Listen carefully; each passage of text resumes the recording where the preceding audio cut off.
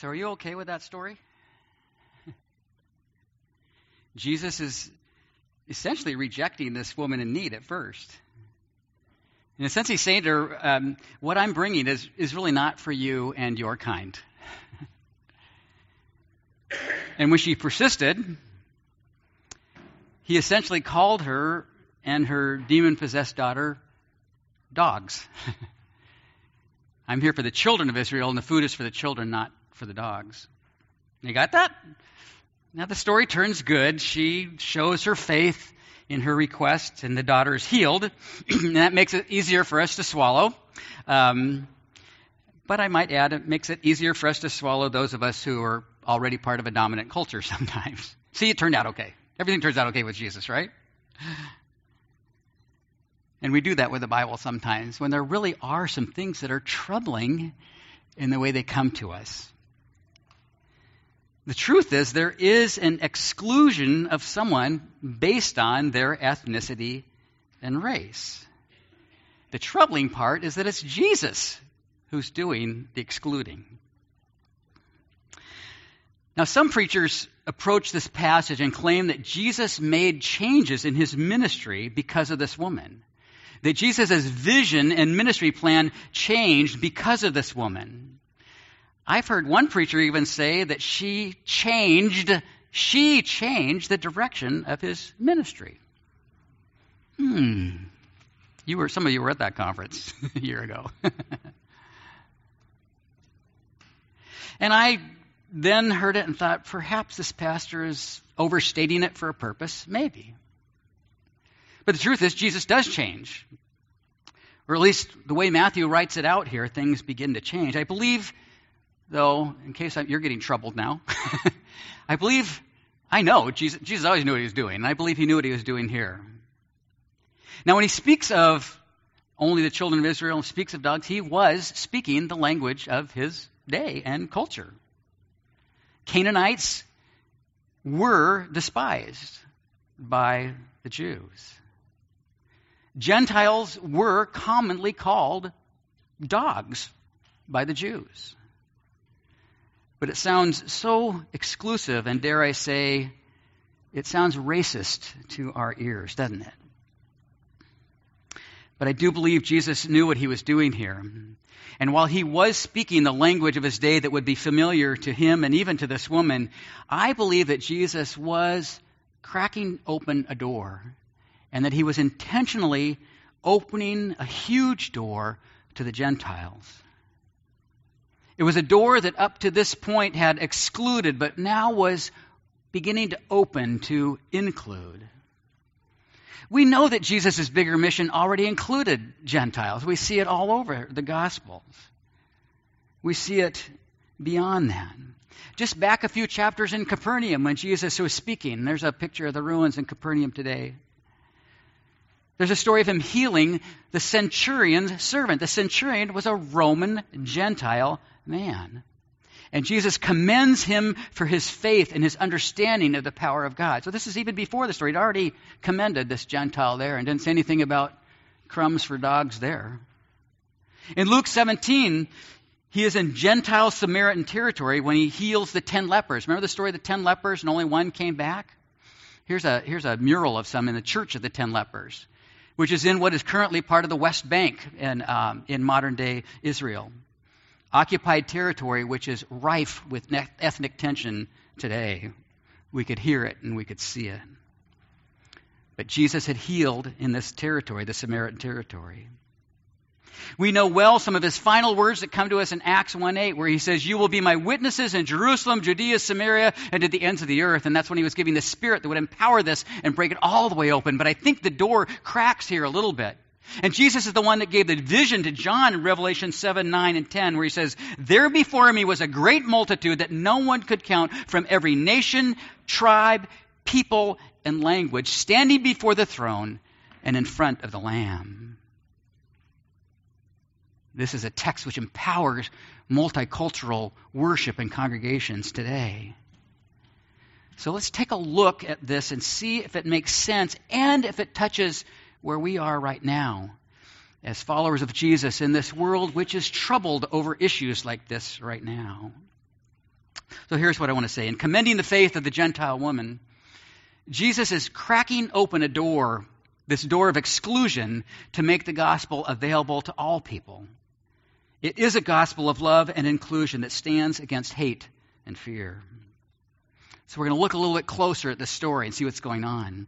First of all, we ask the question, was this a getaway for Jesus, or was it foreign mission work? This is Jesus going outside of Jewish territory to the region of Tyre and Sidon, which are north on the Mediterranean coast. Today it would be part of the country of Lebanon. It was referred to as Phoenicia then.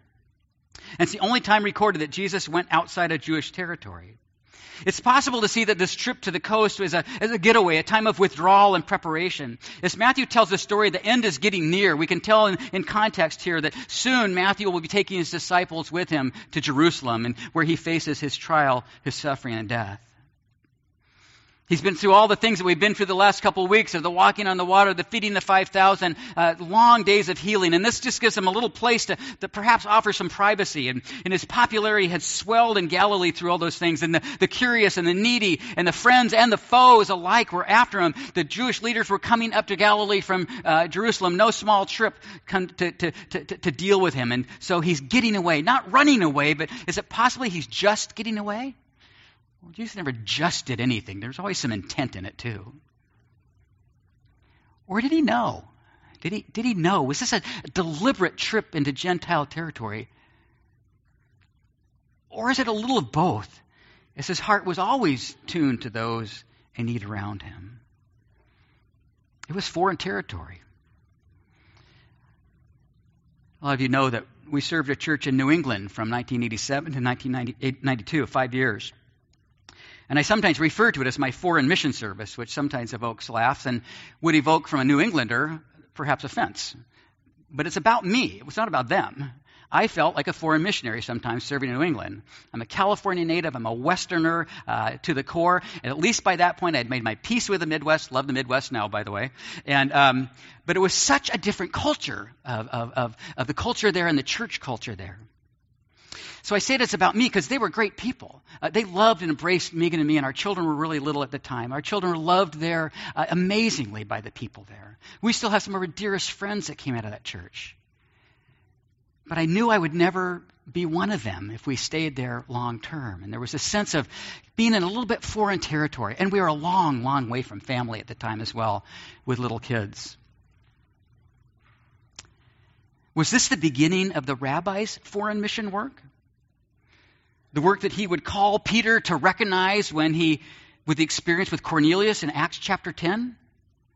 Was this the work that he was going to call the Apostle Paul to when he blinded him on the road to Damascus?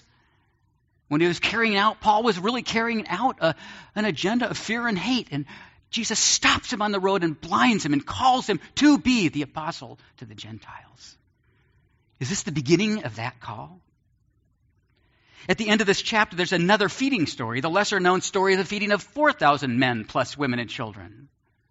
And in that story, it's significant that there's 7 baskets left over in the story of the 4,000. 7 often in Scripture is the number of completeness or wholeness. It's a number that encompasses all the nations. And Matthew has placed the story of Jesus and the Canaanite woman between the feeding of the 5,000 Jewish people in Galilee and now this story of the 4,000 and 7 baskets that speak of something including all nations. The Canaanite woman and her daughter deserve more than crumbs. And after this encounter, Jesus went on to feed those who had not yet been fed. It foreshadows the going out of the gospel to the whole world. But let's look a little closer at this story and its troubling details, and we can really summarize it quickly with a request, a rejection, a reaction, and a response. And I add a 5th word there. Is it racism? The woman who requests healing for her daughter is a Canaanite. It's the only time the word's used in Matthew. There's no country of Canaan existing at that time. Canaan was the country that the Israelites came to take over after coming out of Egypt. But Canaanites were ancestral enemies of the Jews. So she is more than just a Gentile. She's a Canaanite. She had no doubt heard of Jesus and his miracles, but more, she calls him Lord, Son of David. It's the only place in Matthew anybody calls him Lord. She calls him Lord and calls him Son of David. She had the history. She knew where he was coming from and knew where he fit. She was what we would call today a seeker.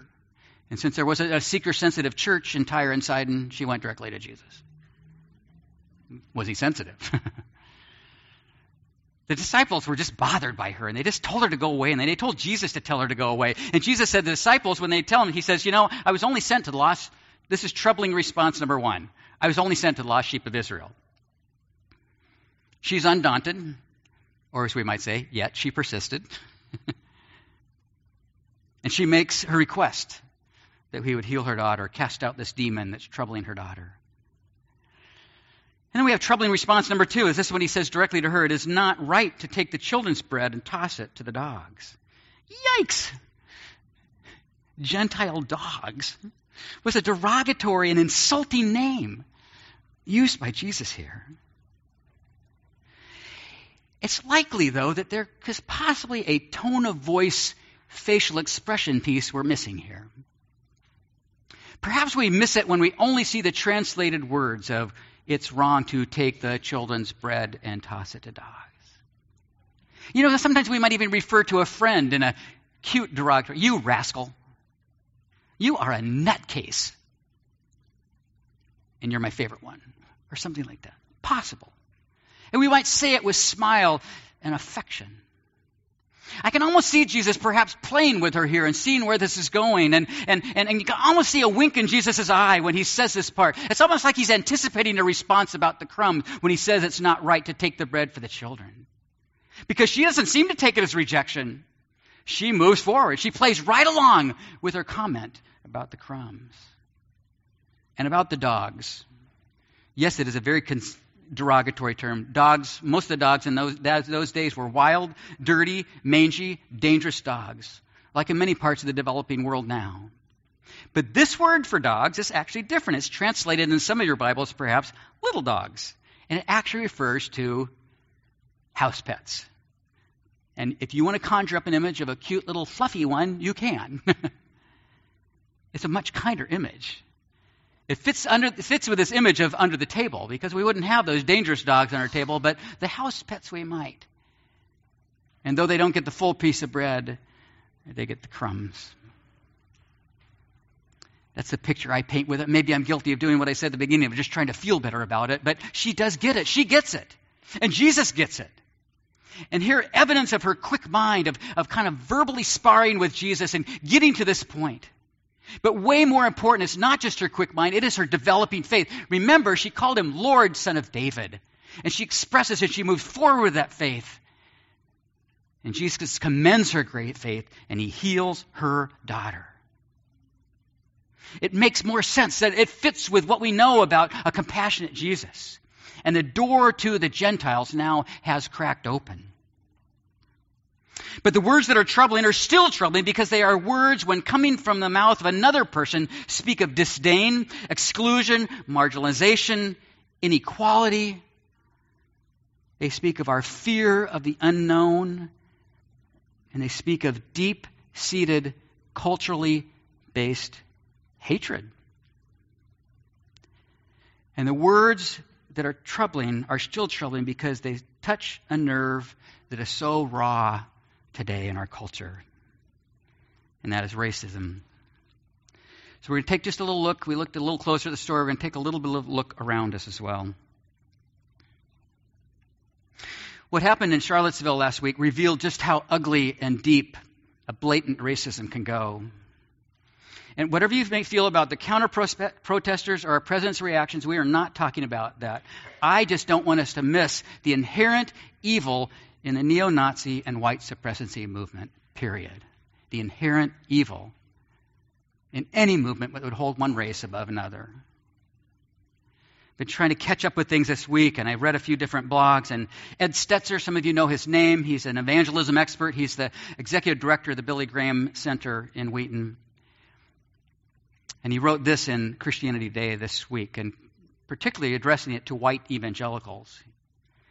Stetzer says, let me start by saying this movement is antithetical to the gospel. It is an abomination to all that we stand for, and it must be condemned on every level of leadership in the church. There is no room for waffling. We cannot sit in silence hoping this will pass. it doesn't fit. And as we revisit God's plan, and as we revisit the breadth of the gospel, and sometimes when we do that, we sing a simple little Sunday school song that speaks a profound truth. Jesus loves the little children, all little children of the world, red and yellow, black and white. They are precious in his sight. Jesus loves the little children of the world. It's a little Sunday school song, but it's more than that song. It speaks of the fullness of the truth. It speaks of a gospel of love for all. It speaks of God's plan for all people and all nations. We know it all the way back in Genesis 12 when God calls Abraham and says, I will bless you, I will make you a great nation, and I will bless all nations through you. All through the Old Testament, though it's focused on God working through the Jews, there's always the promise of working through others. And all through it and setting up the plans for them to move into the land, God is always talking about welcoming the foreigner, welcoming the foreigner. Remember when Jesus said after clearing the temple, remember Jesus clears the temple and he says, my house will be called a house of prayer for all nations, and you've made it a den of robbers. Remember when Jesus said that? If you don't, look in the Bible. He got really mad. This is one of those righteous indignation times for Jesus. What Jesus there is quoting the prophet Isaiah. The prophet Isaiah's vision of a day when the foreigners, those of all nations, will be brought into the people of God. That's what Isaiah was talking about. And Isaiah says, let no foreigner who is bound to the Lord say, the Lord will surely exclude me from his people. We see it come to fruition as the church grows and expands. In Acts chapter 10, Peter has this vision of the large sheet that drops down with all these different animals, several of them unclean to Jewish people. And God says, you can have them all, Peter. And then Peter says when he's in the household of Cornelius, this Gentile man, this Gentile Roman leader, Peter says, I now realize how true it is that God does not show favoritism, but accepts from every nation the one who fears him and does what is right. And the Apostle Paul says to the Galatians, there is neither Jew nor Gentile, neither slave nor free, nor is there male or female, for you are all one in Christ. And need I remind us of the words of everybody's favorite memory verse, for God so loved the world that he gave his only Son, that whoever believes in him will not perish but have eternal life. When we look around us, we know what we see and what we hear does not align with this gospel of love. And we need to be strong on that and stand on that. That's as we look around, but also this becomes a time to look inside, which is harder to do sometimes. Is there change that needs here? Did Jesus change in this encounter with the woman? We're uncomfortable with the fact of anybody else changing Jesus, but there was a change that happened as a result of it. Is it just showing a change in the gospel impact and the mission? But what about a change in me? You know, it's easy to paint the Charlottesville thing and what's happened in Boston as just blatant and hateful racism. It's troubling and it's ugly, but it's easy to label that as something we stand apart from. Blatant racism, but in me, what are the subtle things? What are the areas of confusion that still roil here? What are the opinions I have? What are the stereotypes of different that I continue to hold on to and can't let go of? Some of you heard me share, I'm troubled as a white person of how often I don't even think about it. That's a problem of racism too, because it does not impact me directly. What needs to change in me? I caught myself last night. We walk our dog around the block every night, same 2 blocks every night, except for last night we wanted more points on our Apple Watch fitness thing, so we walked farther. And so we walked around a block that we don't go by. And we walked by one home, and it's a home I passed before, but all the lights were on because we don't walk by at night. And I looked inside, and I said to me, wow, look at those garish colors. And then I saw people in there celebrating who were clearly of a different ethnicity than me. You know, not every culture exalts Pottery Barn colors. And it's funny, but I'm serious. And I felt ashamed of noting the garish colors. And immediately wanted to go knock on the door and apologize to them and meet them and learn more of their culture. I didn't because the dog kept pulling us around the block.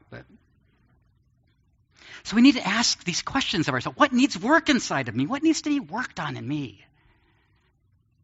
All of us, whether white dominant culture or those of others.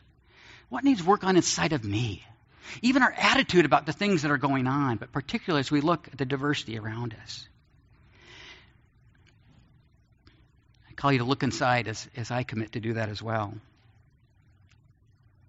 I think another question for us is, what is the gospel calling the church of today to do as we follow the Rabbi, our theme for this summer? Some of you know the name Russell Moore. He's a Southern Baptist leader. He's caught a little fire lately. He's spoken out boldly in terms of some political issues and mainly justice issues. He's a well-respected Southern Baptist theologian and ethicist, and he wrote this article that appeared in the Washington Post this week. The title of it is "White Supremacy Angers Jesus, but Does It Anger His Church?" Because I knew as soon as this broke, there would be posts on Facebook and other places of assuming that the white evangelical church leaders would not speak up. You are witnessing your pastor speak up, okay? Moore says this. He says, this sort of ethnic nationalism and racial superiority ought to matter to every Christian, regardless of national, ethnic, or racial background. After all, we are not our own, but we are part of a church made up of all nations, all ethnicities, united not by blood and soil. He's getting at nationalist-based faith and connection. United not by blood and soil, but by the shed blood and broken body of Jesus Christ. The church should call white supremacy what it is, terrorism. But more than terrorism, white supremacy is Satanism. Even worse, white supremacy is devil worship that often pretends that it is speaking for God. And then he says this line, the title of the article, "White supremacy angers Jesus of Nazareth. The question is, does it anger his church?"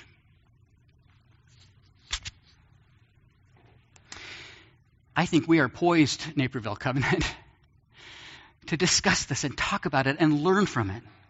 And to be angry in a righteous way, not in a knee-jerk, reactive, pushback way, but an anger that is rooted deep in who God is and deep, deep into the gospel. And learning from each other and learning what we can do to address these issues. And teaching our children. I don't know how many of you read Mary Smitch's column in the newspaper, but she had something the other day of, she said, actually, this is not the worst thing to happen. She said, we can actually grow from this. And she, I don't trust myself to quote, but she talks about how this is learned behavior.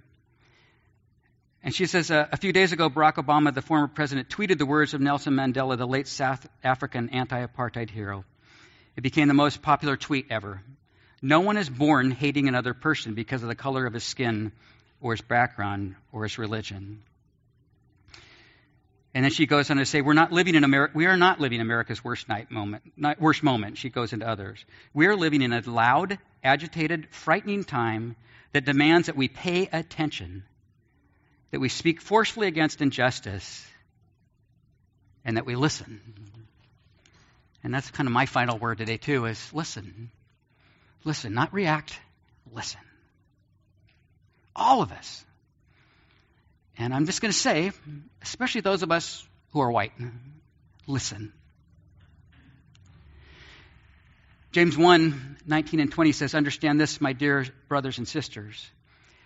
You must be quick to listen, slow to speak, and slow to get angry. Human anger does not produce the righteousness God's desired. Human anger doesn't. But righteous anger might be what stirs in us as we take time to listen and watch, and particularly in the body of Christ, to learn together. I listened to my friend AJ this week. AJ is pastor of City of Hope Covenant Church in Bolingbrook. AJ grew up on the south side and about 7 years ago found the Covenant and planted City of Hope. He's worked hard to finish his undergrad degree, got his graduate degree, his MDiv from North Park just this last year, and is now in ordination track, and I'm his ordination mentor. We were working together on his paper. There's a question in the ordination paper that talks about how you respond to issues of pain and loss in your ministry to others and reflect on your own. And in his first draft, he only made casual reference to it. And in his second draft, he did. He did. And it grieves me what AJ and his wife Dawn and their children Luther and Deja have had to endure just because they are black people living in the suburbs. We need to listen, and we need to understand better, and we need to stick with our sisters and brothers in Christ of all color and address this thing, because we have the power of God and we have the power of the gospel. So let's listen, and let's pray.